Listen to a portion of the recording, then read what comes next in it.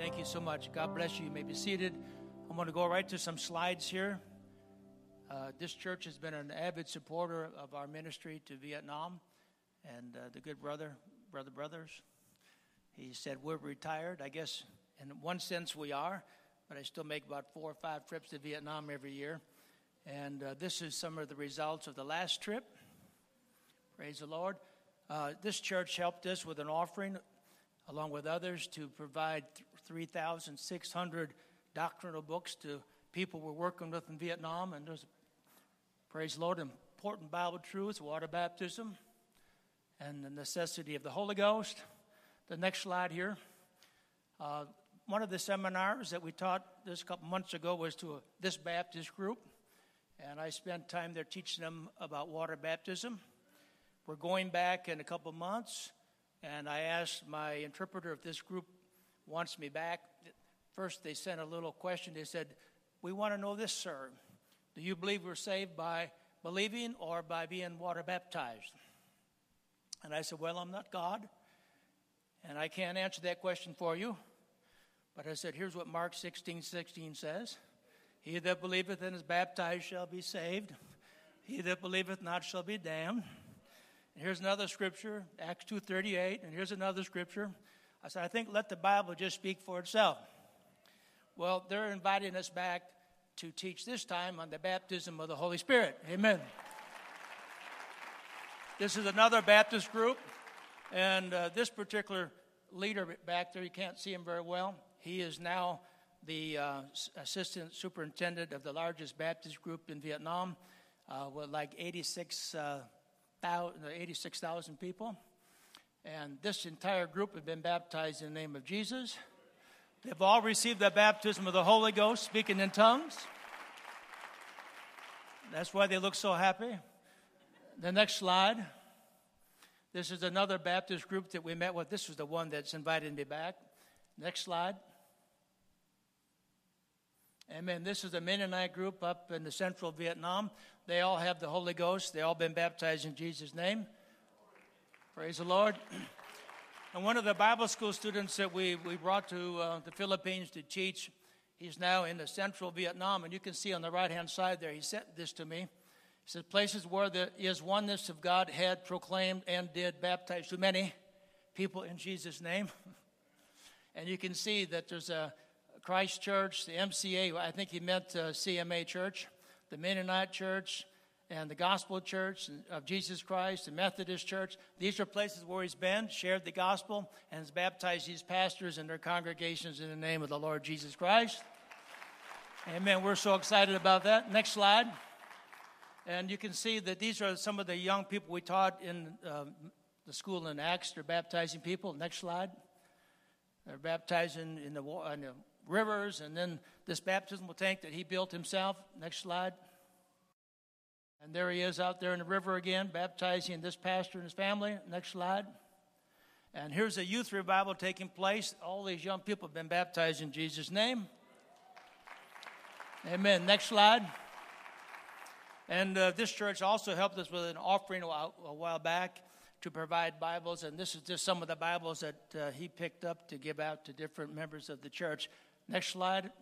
And you can see they're having these little meetings, and they're passing out these doctrinal books, 3,800 of them. He has 600 of these books because he's one of my favorite young preachers over there. He's doing a good job. Is there another one, or is that it? Okay, you have your vacation Bible school, and this is a Christian Missionary Alliance church, and they're letting my good friend, who's been converting all of them, to help with this fine young congregation, as you see right there. Can we just stand right now and pray for Vietnam? Let's pray that God's hand would continue to move upon those that we've converted, those that understand our message. And in this particular place where you see all these pictures of the water baptism, it's a highly persecuted area. And we as Americans can't get in there. These are minority people, and the Vietnamese government is really tough on them. And they restrict them from having large meetings. They can only gather in small groups. And when they gather in larger groups, they persecute them. They've been beat up before. They steal their Bibles. They shut down their buildings. They take their computers and even confiscate their motorcycles. and we just need to keep them in our prayer. Can we do that right now? Amen? Lord Jesus, we ask your blessing upon the work in Vietnam. We pray, God, that you will continually open up hearts and minds, and that you will reveal your truth to many people. God, you've opened doors to the Baptist Church. You've opened doors to the Mennonite Church. You've opened doors to the Christian Missionary Alliance Church, God, the Methodist Church. And we pray right now, God, that these leaders, God, would receive. God, open up their eyes that they might receive it. Touch their hearts, Lord, that they would do the work of God. We thank you for that. In Jesus' name, praise God. I'm going to go to the scripture text right now before we're seated. Ephesians chapter 1, verse 3. I was asked to write an article in the Pentecostal Herald a few days ago, and about the work in the United States concerning the Vietnamese. They've appointed me the National Coordinator of Vietnam Evangelism in North America, which would include Canada. We haven't really seen a lot of breakthrough yet, but I wrote the story about a young man that's coming to the Lord out in Washington, D.C., and the title of that article is Vietnam Ministries.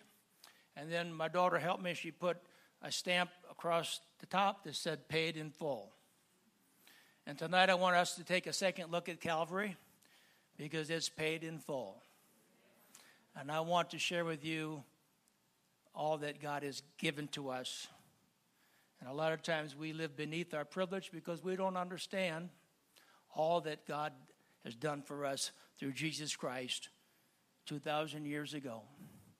Ephesians 1:3, blessed be the God and Father of our Lord Jesus Christ, who hath blessed us with all. Everybody say all. Not a few.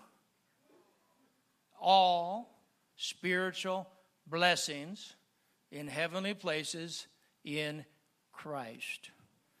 Amen. I want you to see the beauty of what happened on Calvary and all the blessings we have that Jesus won for us. Let's pray. Lord Jesus, we thank you again for the word. We ask you now, Lord, to open our hearts that we might see. And we thank you, God, for this opportunity to share tonight. In Jesus' name, and everybody say amen. God bless you. You may be seated. What I'm going to share with you tonight really has to come by revelation. It can't come just from your brain. You can't pick this up just by a mental assent to this truth. You have to really get an understanding through the Spirit of the Lord. I could take a scripture like 1 Peter 2:24 and other scriptures, and I could prove to you, and you already know this, that in the atonement, Jesus Christ already paid for our healing, who his own self bare our sins in his own body on the tree, that we being dead to sins should live unto righteousness, by whose stripes we were healed. That's past tense. But in order for us to really grasp this, it's got to get out of your mind. It's got to get into your spirit. The Bible said you shall know the truth, and the truth shall make you free. But it's really not truth that makes you free. It's the truth you know. It's the truth you understand. And if you don't get a revelation of what I'm speaking about tonight, you may miss out on a lot of blessings. So you pray right now that God would help you and help me relay this to you so you can understand what I'm trying to get across tonight. Amen? In order to really appreciate Calvary, we have to get a revelation of it, and then we have to learn how to appropriate all those blessings into our personal life. Let's look at Colossians 2:9 and 10. I want you to see that we are complete, for in him dwelleth all the fullness of the Godhead bodily, and ye are complete. Everybody say complete. In him, there's the key, it's always in Christ, which is the head of all principality and power. If you look at the dictionary, the word complete means having every necessary part or everything that is wanted or needed. Having all the necessary qualities or abilities for a particular role. Now, I want you to understand that we are coming from, or we're coming from a victory. We're not working towards a victory. Amen? We're coming from a victory. Past tense. All these spiritual blessings have already been given to us through Jesus Christ. In fact, the entire book of Ephesians, which is my favorite book, is written from the standpoint that everything that you see there in Christ has already been accomplished. Amen. This book is all about what Jesus Christ accomplished for us. But we still have a lot of Christians today that really don't understand what Jesus Christ has done for them, and they spend most of their life asking the Lord to heal them, to deliver them, to bless them, to prosper them over and over again, as if God has not done anything. Now, all of us understand that God has done something for us. We know that God can do anything, but there's not a lot of people that believe that God has already done some things, past tense. And what I want to share with you tonight is what we already have. Amen? We're always looking to the future. In fact, many prophecies today that come to the body of Christ are about what God is going to do. They're always futuristic. But there's not a lot of teaching about what God has already done for us. And the whole book of Ephesians is written from the exact opposite. Amen. This is what God has already done for us. So as a Christian, you and I here tonight, a true Christian is supposed to be not seeking victory, but enforcing the victory that Jesus Christ has already won for us on the cross. Amen. We are coming from a battle, Calvary, that's already been won for us. The Bible said we are more than conquerors through Christ. Amen. I pray that tonight you get a revelation of what Jesus Christ has actually done on Calvary for you. So we're actually not trying to get a healing. We're trying to enforce the healing that he won for us 2,000 years ago. Amen. What we're doing is fighting the good fight of faith. Amen. To hold on and appropriate what is already ours. Amen. Do you follow me? We have to appropriate it. We have to bring it in. We have to get a revelation of what Jesus Christ has done for us. There's probably some of you here tonight that you struggle with condemnation and guilt and feeling unworthy. And if you get a great understanding of what I'm sharing with you tonight, you might lose some of those feelings. We also need to understand that what Jesus has provided for us has been done like 2,000 years ago. Long before you knelt at an altar, he took care of this plan called salvation. In fact, in the very beginning, before he created Adam and Eve, he had a plan. You are a byproduct of the mind of God. And there's no accidents with the Lord. Everything that he done on Calvary has been provided for you when you come to him. So we need to understand one thing. You can't deserve this. You can't do one single thing to deserve what God did on Calvary. You understand what I'm saying here? It's a gift. For God so loved the world that he gave. What is a gift? A gift is free. Something that's already provided. Amen? We need to understand what God has done and appreciate the fact that we cannot do things to earn his love. He loves us. Grace is the unmerited favor. That means undeserved. None of us deserve what we're feeling here tonight. None of us deserve what he did for us 2,000 years ago. But he did it because he loved you. He did it because that's his desire and that is his plan. Now, for some reason, and my wife and I spent a lot of years in the Philippines, and the majority of the religion in the Philippines is from the Roman country of Rome, and they do a lot of strange things over there, especially around Easter. We see hundreds, if not thousands, of people that are serving that type of religion actually crawling on glass. They'll take a whip, and they'll have sharp edges of glass and nails at the end of it, and they'll whip their own back until it's raw and bloody, and there's hundreds of them walking around. They'll put a crown of thorns on their head until their forehead bleeds. They'll actually have somebody nail them to a cross. and they'll hang just like Jesus did, thinking that somehow by doing this penance, by doing these things, they'll be pleasing God.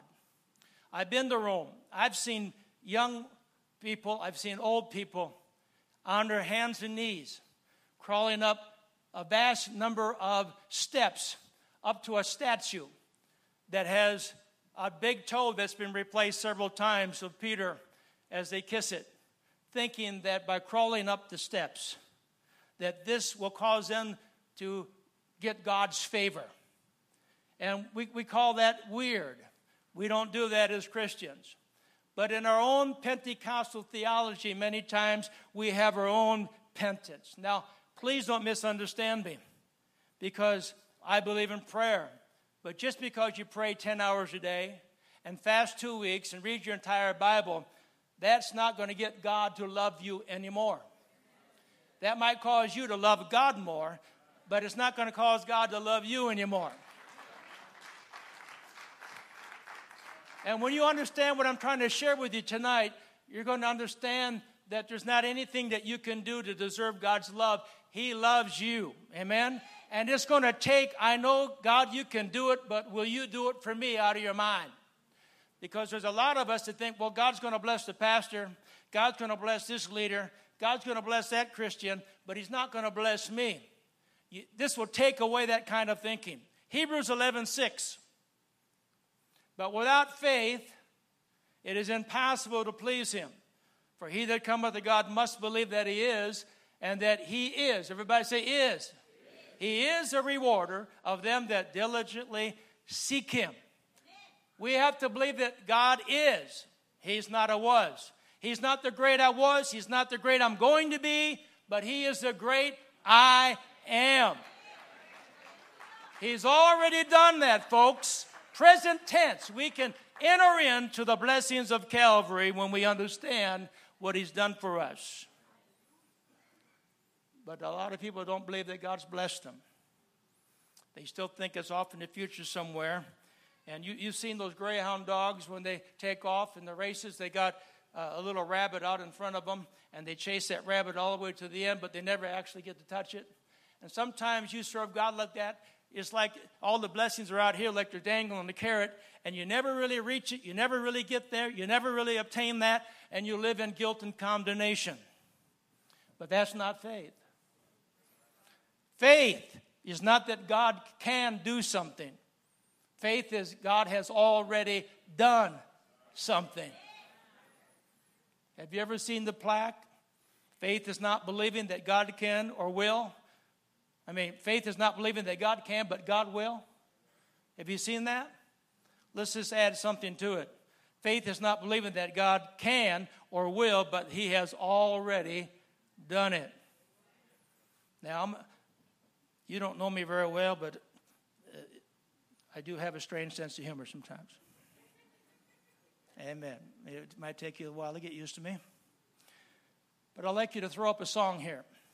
When my wife and I, about 9 years ago, we were asked to go to Prague and care for our church for 3 months while the Bucklins were on deputation.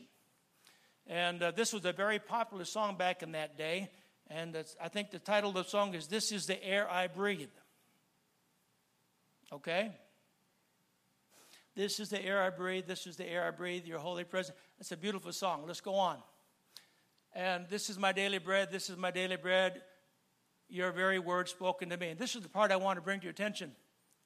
And the song goes, I am desperate for you. I am lost without you. And you know, I was thinking about that song and a lot of the songs that we sing. And I'm going to explain that as we go on. When I worship now and I see songs, I look at them, and if they're not correct scripturally, I just change them in my mind because I know what God has done for me. If you know what I'm saying. You know, we're dealt with the hand that we have, and they're beautiful songs. And as we were singing this song over and over again, it finally dawned on me. And so after the song, our little congregation there in downtown Prague, sweet bunch of people, I was just being myself, my little weird personality. And I said to them, how many of you are really hungry for the Lord? And they go, amen, Pastor, we are. I said, how many of you are desperate for the Lord? And they said, amen, Pastor, we're desperate. I said, okay, let's look in our Bibles at John 6:35. And I had him read it. John 6:35. And Jesus said, he's going to say. Amen. I have to wait for this. That's my punchline. And Jesus said unto them, I am the bread of life. He that cometh to me shall never hunger, and he that believeth on me shall never thirst. And I said to them, what's wrong with this picture? I'm just playing with them. Because, you can sing that song.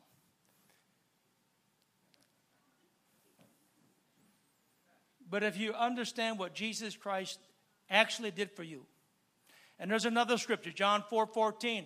But whosoever drinketh of the water that I shall give him shall what? Never thirst. But the water that I shall give him shall be in him a well of water springing up into everlasting life. So maybe there should be words for the unsaved and words for the Christians that are singing the songs. Because when you look at the word desperate, it means despair. And despair means a prolonged feeling that there is no hope. I'm not desperate, and I know you're not desperate. So when I sing that, maybe I change it around a little bit, and I desire, I'm not desperate. How can I be desperate when I have the presence of God living inside of me? And inside of me is everything that he conquered on Calvary, deposited in my spirit. There's no way that I can be desperate as a Christian when I know what Jesus Christ has done for me.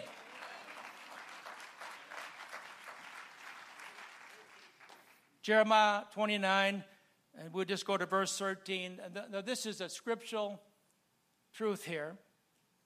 Those who passively sit by and don't desire the things of God sometimes get passed over, not because God's not willing, but because you're not in a place of reception to what God has already done.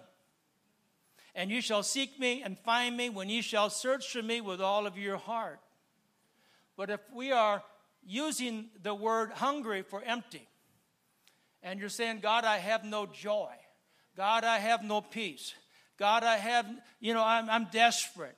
If you're singing that and you really mean it, then you don't have a revelation of what happened to you when you were born again. Because if you understood what is deposited into your spirit when you receive the Holy Ghost, there's no way you're going to be hungry, and there's no way you're going to be thirsty, and there's no way you're going to be desperate anymore. I'm still having fun with you. You're looking at me like I've come from Mars or something. Amen. So, as a Christian, I hope you're not always saying, God, I'm hungry. I have no joy. But that seems to be the average Christian experience for many this day. Now, I know that a lot of you love to eat, like me.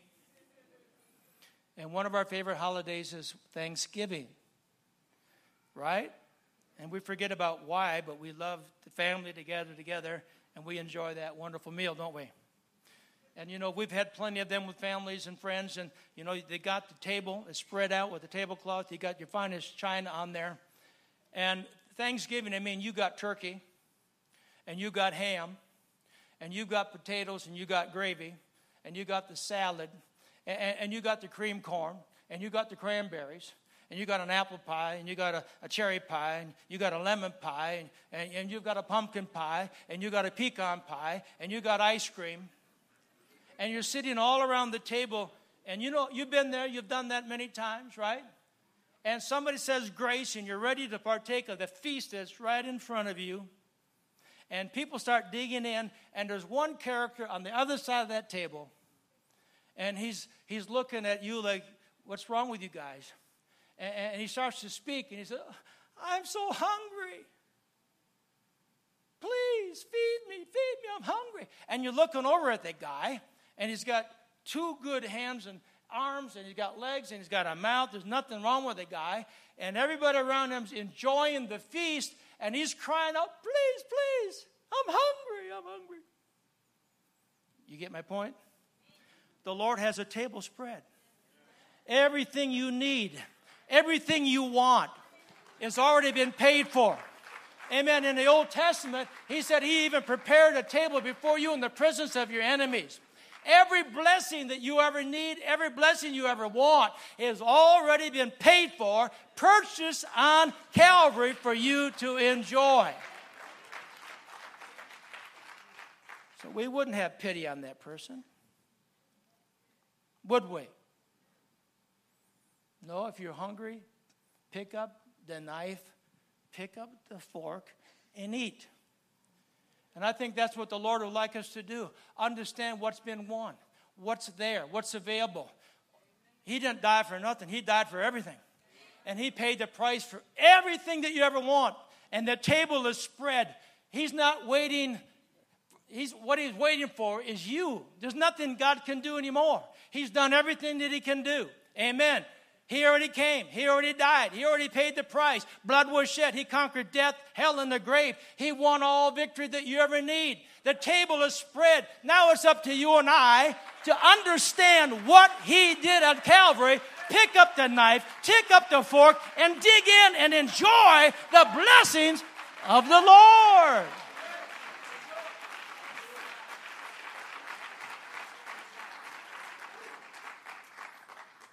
And that if we don't understand this, sometimes we think it's God's fault if we're not feeling what we should feel.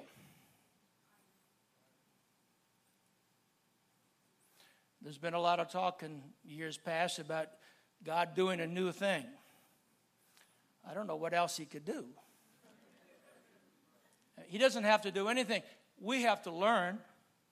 We have to appropriate. We have to enjoy. We have to tap into what he's already paid the price for. Jesus said, you shall never hunger. He said that he that believeth on me shall never thirst. I'm going to stand on that scripture. I'm not hungry anymore. I'm not thirsty anymore. I know where the well is. I know how to dig into the well. I know how to pull out of the well. I know how to receive the blessings that God said I have.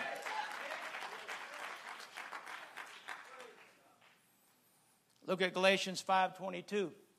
Now, when you were born again, this came with it. But the fruit of the Spirit is love. So if you don't have your own, you can borrow his. Joy, if you don't have your own, you can borrow his. Peace, if you don't have that, you can borrow his. Long-suffering, gentleness, goodness, faith, meekness, temperance. Against such there is no law.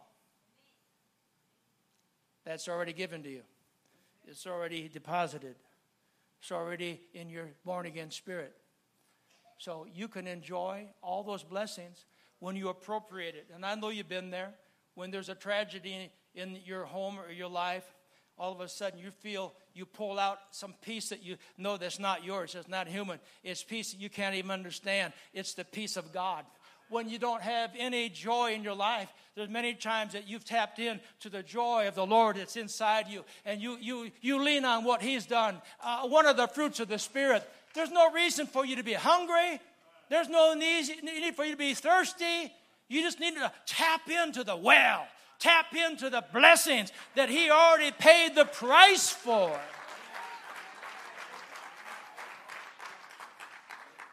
You still with me?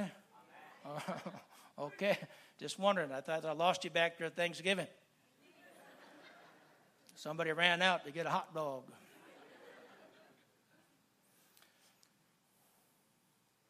So I pray and you pray. I fast.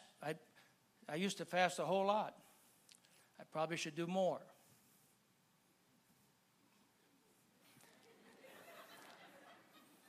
And I do read my Bible. But I'm not doing that to get God blessing.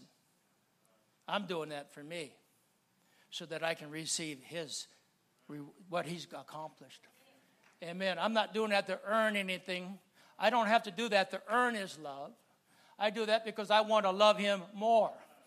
He doesn't need that. I need that. I need to draw in. I need to get a revelation. I need to see what's going on. So if we get hungry, then it's not God's fault. Somebody wrote a song, "Come and dine. The Master calleth. Come and dine." Amen. Do you know that you carry God's presence with you when you're born again? That you can get this at home. That you can get some of this in the car. That you can get this where you work. You don't have to wait till Wednesday night to have what Jesus won on Calvary. 24 hours around the clock, on vacation, in town, no matter if you're on the moon. I want you to know Jesus Christ is there. So if you misunderstand what I'm trying to say tonight, that you might think that you being empty is God's fault, and it's not. Amen. He doesn't need to do a new thing. He's already done everything he's going to do. And so you can't get mad at God. And some people do. Why don't I have peace? Why don't I have joy? Why don't I get my healing? Why don't I have my deliverance? I want to share an illustration. Alex, my son-in-law, would you please come here? I'd like to give you something tonight. Long overdue. A Bible. Thank you very much. You're welcome, son-in-law. Could I please have your Bible? Could I please have your Bible? I thought I just gave it to him. Now he's standing over there acting like an idiot. Have you ever given a gift to somebody and they turn around and say, "Please, can I have it?" Thank you. I want my Bible. No. You get my point? I'm not making fun. I'm just trying to help you understand. There are people that say, "God, please, please, please heal me." And he's looking at you like I was looking at Alex. You don't have any words for that. You're dumbfounded. You gave a gift and they're not even accepting it. They're still begging you for something that you already gave, and you're just silent. And you're crying out, "God, do this, do that, heal me, heal me." And he's looking down and said, "Didn't I do that 2,000 years ago? Didn't I pay for that at Calvary?" Are you still with me? I'm talking about things that he's done for you that you don't have to beg for, but you have to receive. And you can't receive it if you don't understand what he's done. And it can't just be a head thing. It has to be a heart thing. It has to be a revelation of you understand that all spiritual blessings are yours. Blessed be the God and Father of our Lord Jesus Christ, who hath, past tense, hath blessed us with how many? All spiritual blessings in heavenly places through who? Jesus Christ. He paid for it all. When he died at Calvary, he won the victory of all victories. Now, some of you have heard about Donald Trump. Maybe too much. But he did tell us one thing. He's very rich. I don't know, what is it, $2 or $3 billion? Can you see him outside standing in front of the bank? The bank doors are open. And he's, "Oh, I'm so poor. Somebody help me." Can you see Donald Trump out there? He's got, what, $2 or $3 billion in the bank. He's got a checkbook. That's what I'm talking about. The bank of heaven. Jesus Christ filled it up with everything that you ever need. The bank of heaven is yours. If you've been born again, it's in you. Every blessing of heaven is already yours. And we don't have to beg God for it. We have to learn how to write the check, walk in there, and take what is ours. Amen. The joy of the Lord has already been paid for. It's yours. The peace of God has already been paid for. It's yours. The healing of the Lord is already yours. Take it. Receive it. Amen. The blessings of the Lord are ours.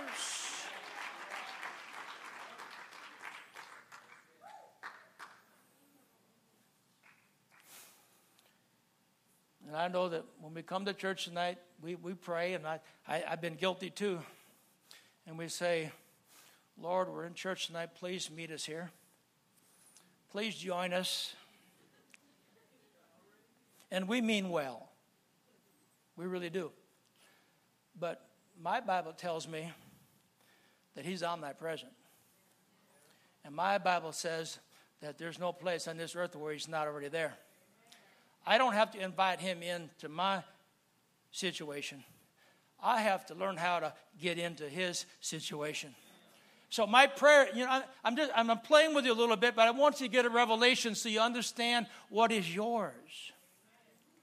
Amen. And since God's omnipresent, we need to pray a prayer according to the Bible. And you say, Lord, I got up this morning late. I didn't have time to do my devotions. I got a flat tire on the way to work, and then I got picked up by a speeding ticket. And then, it was a miserable day, and I didn't have a chance to eat anything. And here I'm at church, and he's talking about Thanksgiving. And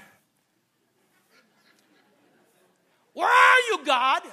No. It's not about where God is. It's about you. Where are you? Amen. If I had a radio transmitter here, you know as well as I do, this place is full of radio waves. And there's no way you're going to know that. But if you had a radio and you turned the thing on, you're tuning into the waves that are already here, and you can pick up stations. But if you don't have the radio, you don't even know that there's that going on here. Well, I want you to know this place is full of angels. It's full of God's presence. They're everywhere. And some of you in worship, you tap in and you know what's there and you see what's there, and you can rejoice at any moment, at any time, because you understand that God said, I will never leave you. I will never forsake you. I am a present God in time of need, and all you got to do is enter in. Enter in.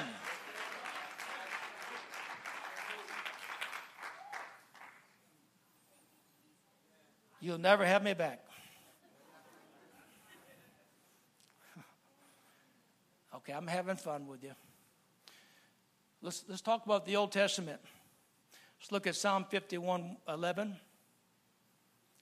You know that the Old Testament and the covenants of the Old Testament are always based on performance.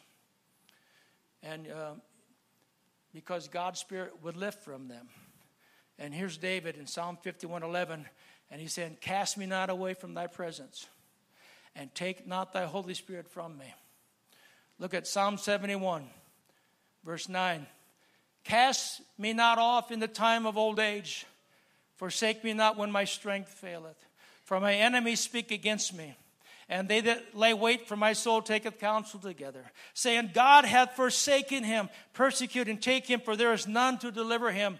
O God, be not far from me. O God, make haste for my help. Aren't you glad that's the Old Testament? Aren't you glad that's under the Old Covenant? If you are a New Testament saint and you pray the prayer that David prayed, it's not necessary. You don't have to pray. God's not going to cast you away. He said, I'll never leave you. He said, I'll never forsake you. He told the disciples, I'm going away, but I'm coming back. And this time I'm going to live inside of those that believe in me. Amen. He is in us. He lives and dwells inside of us. We have the bank of heaven inside of us. We have all the blessings of God inside of us.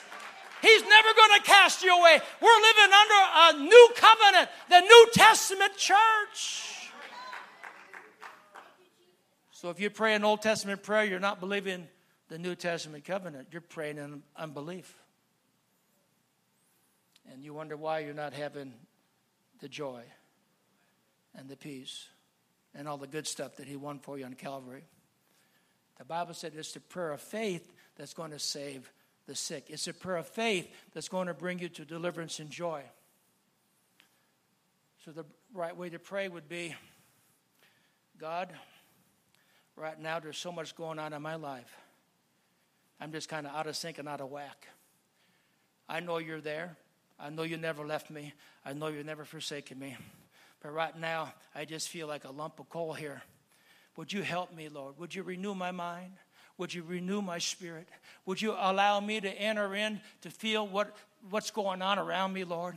I'm the problem. You're not the problem. You haven't forsaken me, but you're always here, Lord, and I know you're here. And when you start praying that kind of prayer and you're reminding God that you're the problem, he's not the problem, pretty soon you get to the place where your own life, you can enter in and touch him because he's the same everywhere. Amen. Anywhere you go, God is there.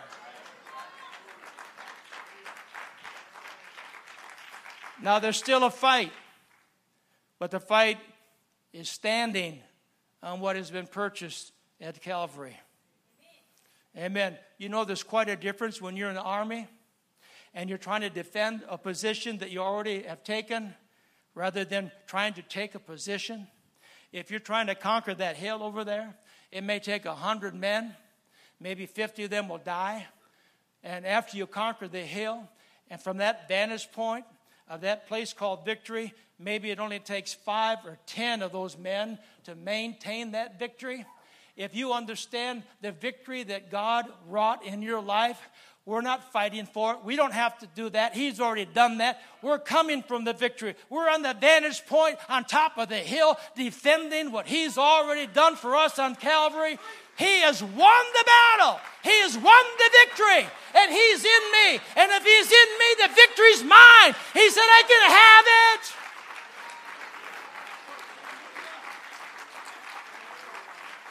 Woo!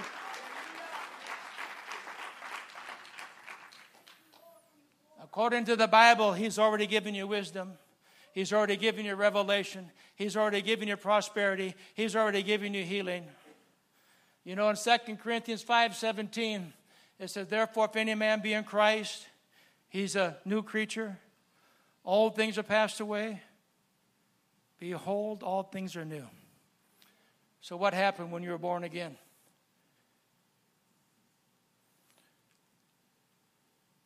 Your body was not born again. If you're 6'4", 350 pounds, after you receive the Holy Ghost and you get on the scale, you're still 6'4" and 350 some pounds. It's not talking about your body. Your body was not born again. You understand that? Let me go a little further. Your soul was not born again. Your soul is your mind, your will, and your emotions. Anybody here besides me have problems with my mind? I'm losing it sometimes. I'm lucky that I remember my name when I wake up sometimes. My mind has not been born again. My will, tell you what, if your will is like my will, it's in a constant battle. You know, not my will, Lord, but thy will. There's a battle of wills. Emotions. Anybody here ever get angry? Has your soul been born again? Is it completely brand new? Therefore, if any man be in Christ, he's a new creature. Old things have passed away. Behold, all things have become new. No. You know what was born again? Your spirit. Amen. Your spirit was born again. That which is flesh, and that which is spirit. So when you were born again, God came into your spirit. This is the best part of this message right now. When you were born again, he didn't come in seed form, so it will continue to grow. When he gave you his spirit, he gave you everything that he did on Calvary. He gave you every victory that he won 2,000 years ago. Anything that he did is ours, and it's living inside our spirit. It's the bank that he filled up with good stuff. And if we know what's in the bank, if we know what he's deposited inside of us, we are carriers of the Lord. And we can have those blessings anytime we appropriate it into our life.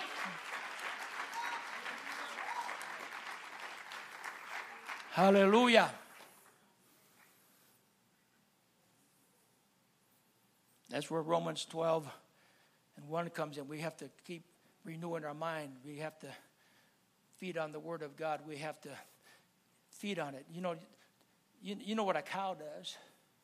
It chews, and then it spits it up, and it chews it again. That's meditating. You need to meditate on the Scripture until that Scripture gets out of your head and it gets into your heart.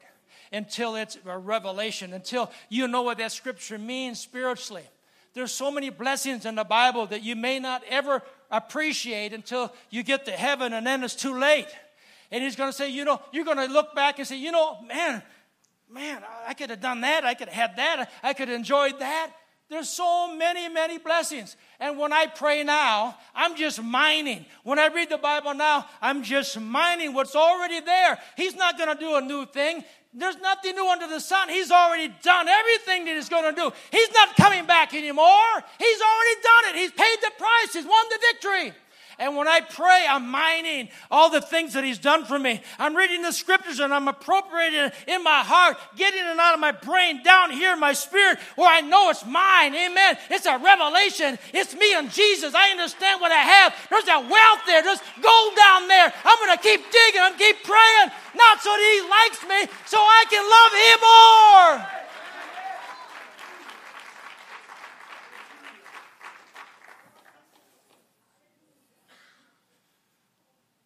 I'm enjoying this.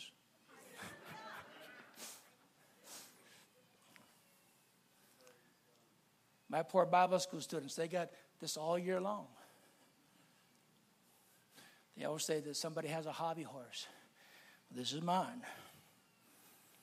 So, if someone asks you why you're not healed, and you say, I'm waiting on God, that's not right. You're not waiting on God. He's waiting on you. He's already done it. You understand what I'm saying tonight? If somebody says, I don't have peace, why not? I'm waiting on God. No. He's waiting on you. He's already provided it. He's waiting for you to enter in and receive it. You're not trying to get a healing. You're trying to defend the healing that he paid for 2,000 years ago. And if we would spend more time defending what he did 2,000 years ago, we wouldn't have to keep trying to get something that is already done.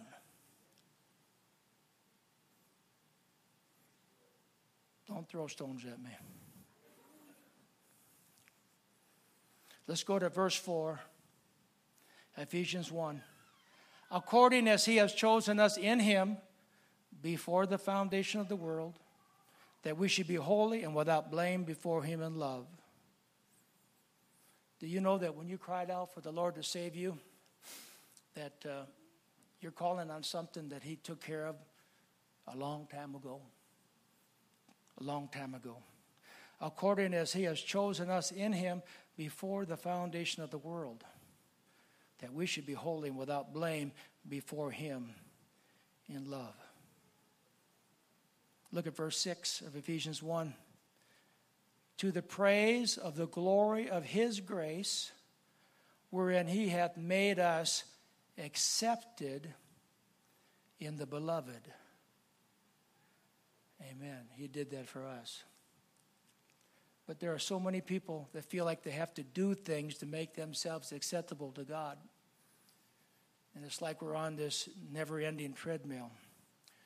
Like we're always reaching out to something, not ever enjoying what he says is ours, but we're living in this constant state of condemnation, trying to do things and make him pleasing so that we can be accepted. And every time we reach out, it seems like that goal just gets further and further away. But here it says, he has already made us accepted. Amen. Because of his grace. Did you know the Greek for the word here, that accepted in the beloved, is the exact same word used in Luke chapter 1 when they said Mary was highly favored? There's only 2 times in the Bible where that Greek is used. 2 times these words are used in the New Testament. And it's saying that if you're highly accepted, that you are highly favored. God did not leave anybody out. When I put that article together, I realized we have not seen the breakthrough in Vietnam that we wanted. But I had a stamp across the title, paid in full. It's already been paid for. And what you're enjoying here tonight is something that took place a long time ago. But the enemy would like to keep us always thinking that God is out there somewhere, that the blessings are out of reach somewhere, that if we want to be accepted, we got to do things. No, I do things because I love him. He loves me because of who he is. Yeah, I want to live right. Yes, I want to pray. Yes, I want to fast. Yes, I want to read my Bible. Yes, I want to be in church. Why? Because it helps me get closer to him. But there's nothing that I can do to make him love me anymore. But there's a lot of things I can do to love him more. And that's what we're doing as we worship him, and as we pray, and as we seek him. But religion would have you believe that you're accepted by what you do, not what he's already done. And that's why we have so many performance Christians always doing so they can be accepted. Look at verse 7. In whom we have redemption through his blood, the forgiveness of sins according to the riches of his grace. Hallelujah. Everybody say Jesus.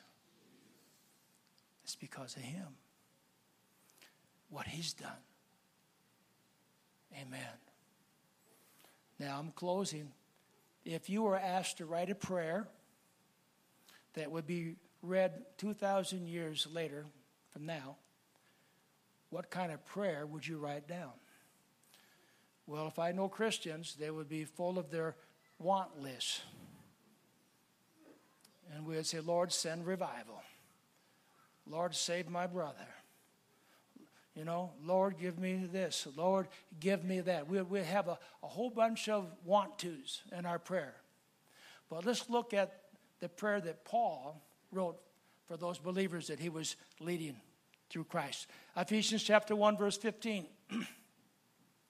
Paul said, wherefore I also, after I heard of your faith in the Lord Jesus and love unto the saints, cease not to give thanks for you, making mention of you in my prayers. And here's the prayer. That the God of our Lord Jesus Christ, the Father of glory, may give unto you the spirit of wisdom and revelation in the knowledge of him. That the eyes of your understanding would be enlightened, that you may know what is the hope of his calling, and what the riches of the glory of his inheritance in the saints, and what is the exceeding greatness of his power to usward who believe, according to the working of his mighty power. Paul's prayer is, I want you to know what he's already done. I want you to enter in to what he did on Calvary. I want your eyes to be open. I want you to be enlightened. I want you to enjoy it now. Not what the Lord could do for them, but what he's already done for them and us. But we don't usually kind of pray that kind of prayer, do we? We pray, Lord, touch them. Lord, bless them. Lord, do this. Lord, do that.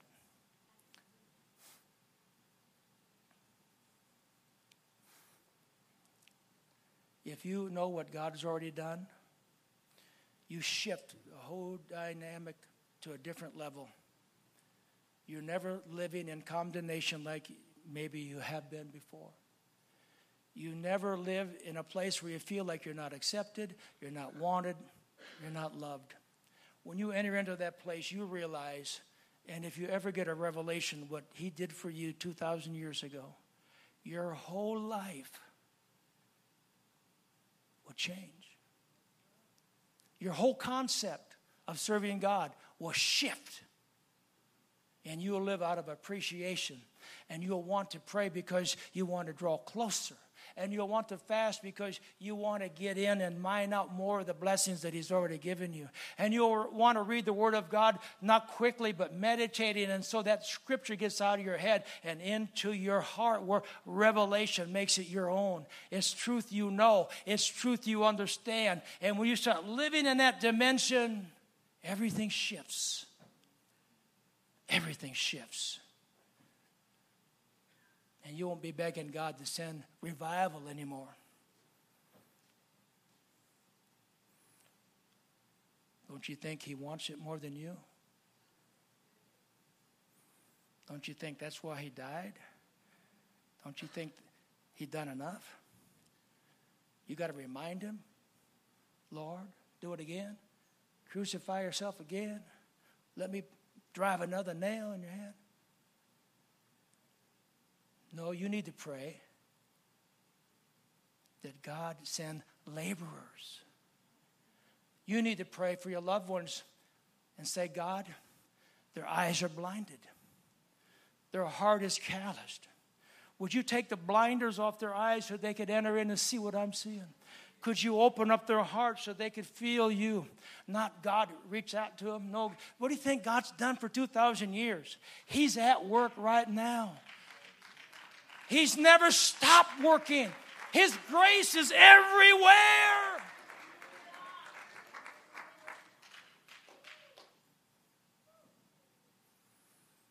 And when you start living with that dynamic and with that kind of revelation, everything shifts, everything changes.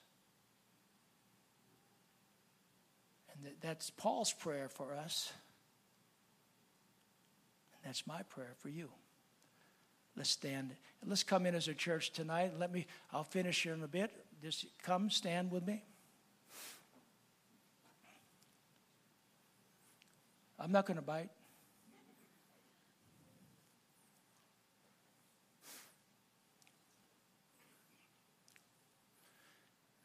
We all know we need revival, but God's done his part. His Spirit is everywhere. His grace is moving. We need to try to see how we fit into this picture.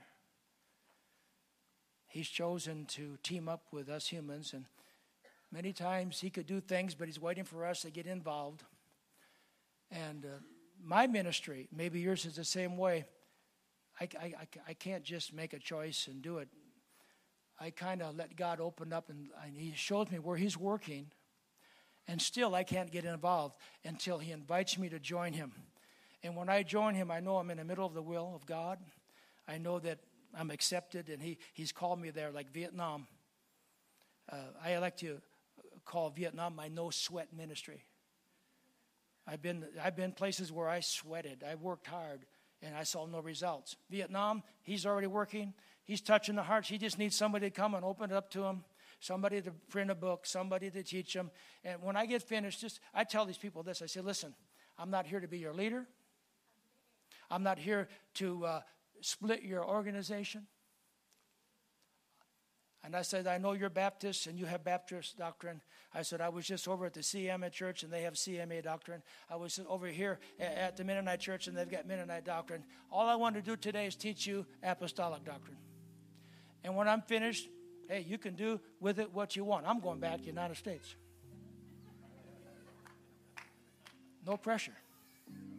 I mean, I've done my job. And I say, God, okay, I made the trip. I prayed. I fasted. I put all the PowerPoints together, and I've taught them. They're all yours. I'm going home. And that's basically how I'm doing it now, because I can't do anything else. It's his church. I sowed the seed. Now, God, is your people. You got to do what you got to do. And when you go to a home and you teach your loved ones, I used to pray for years for my family to get saved, and I didn't see any results. But he was working. They would tell me later. And when he finally came in, I saw results, but it took a long time. Don't ever think God's not working. You got loved ones, they could be 1,000 miles away sitting on a bar stool, but the God that I know can pull up a chair right next to him.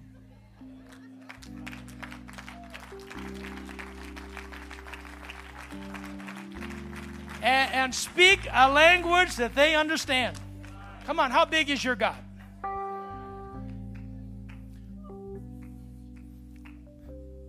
Verse 17, that the God of our Lord Jesus Christ, the Father of glory, may give unto you the spirit of wisdom and revelation in the knowledge of him. Verse 18, the eyes of your understanding being enlightened, that ye may know what is the hope of his calling and what the riches, look at this, of the glory of his inheritance. Where? In the saints. Hallelujah. It's in us.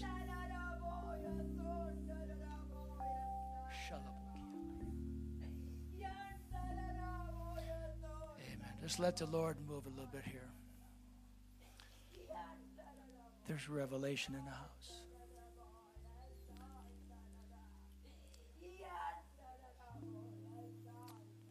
Thank you, Jesus. Do you know what you have? Do you know what you have? What the riches of the glory of his inheritance in the saints. A lot of us, when we think of glory, we think it's over there in heaven. We think it's the streets of gold. Yet the scripture says that that glory is in the saints. I don't want to be one of them that get to heaven and I finally realize what I could have had down here on this earth. If all spiritual blessings have been given to us through Christ that are in heavenly places, where in our spirit we have all of Christ in us. Whatever Christ is, we are. Amen. That's what the Bible tells us. The Bible declares that we have exactly what Jesus Christ has given to us. As he is, so are we, the Bible says. As he is, so are we. That doesn't make any sense in my body. That doesn't make any sense in my soul. But in my spirit, it makes sense. Blessed be the God and Father of our Lord Jesus Christ, who hath blessed us with all spiritual blessings in heavenly places in Christ. That doesn't make any sense in my body. It doesn't make any sense in my soul. But in my spirit, inside where the Holy Ghost dwells. Hallelujah. I have everything that Christ has according to the scriptures. And I'm a babe. I'm just learning how to pull more out. I don't think, someone said when you get to heaven, it's not going to be you sitting on a stool playing a harp. It's going to take all eternity for you to see the glory and the beauty of what God is and what God has done. Eternity is not going to be boring. And I hope that your walk on this earth is not boring. Because the table is spread. And whoever wrote that song about dining, they probably didn't even know what they're writing about. Hallelujah. Is it sinking in? You're probably not going to happen tonight. It's taken me a long time to let it sink in. Somehow when I first read that book when I was saved, there was something in it that intrigued me, and I kept reading it and kept reading it, and I'm still reading it, and I'm still getting more out of it. But I know one thing, that I'll never doubt ever again, that I'm accepted.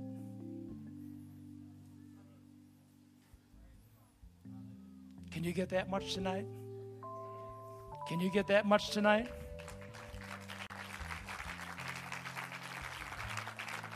I'm accepted.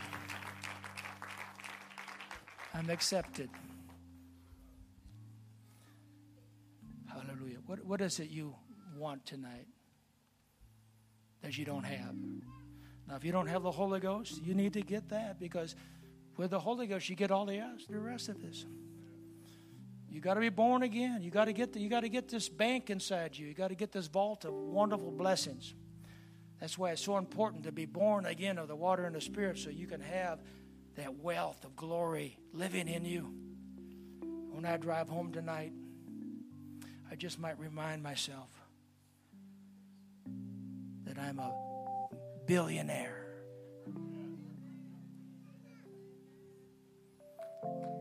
To Jesus. Let's lift our voices and thank Him right now. Hallelujah. Hallelujah.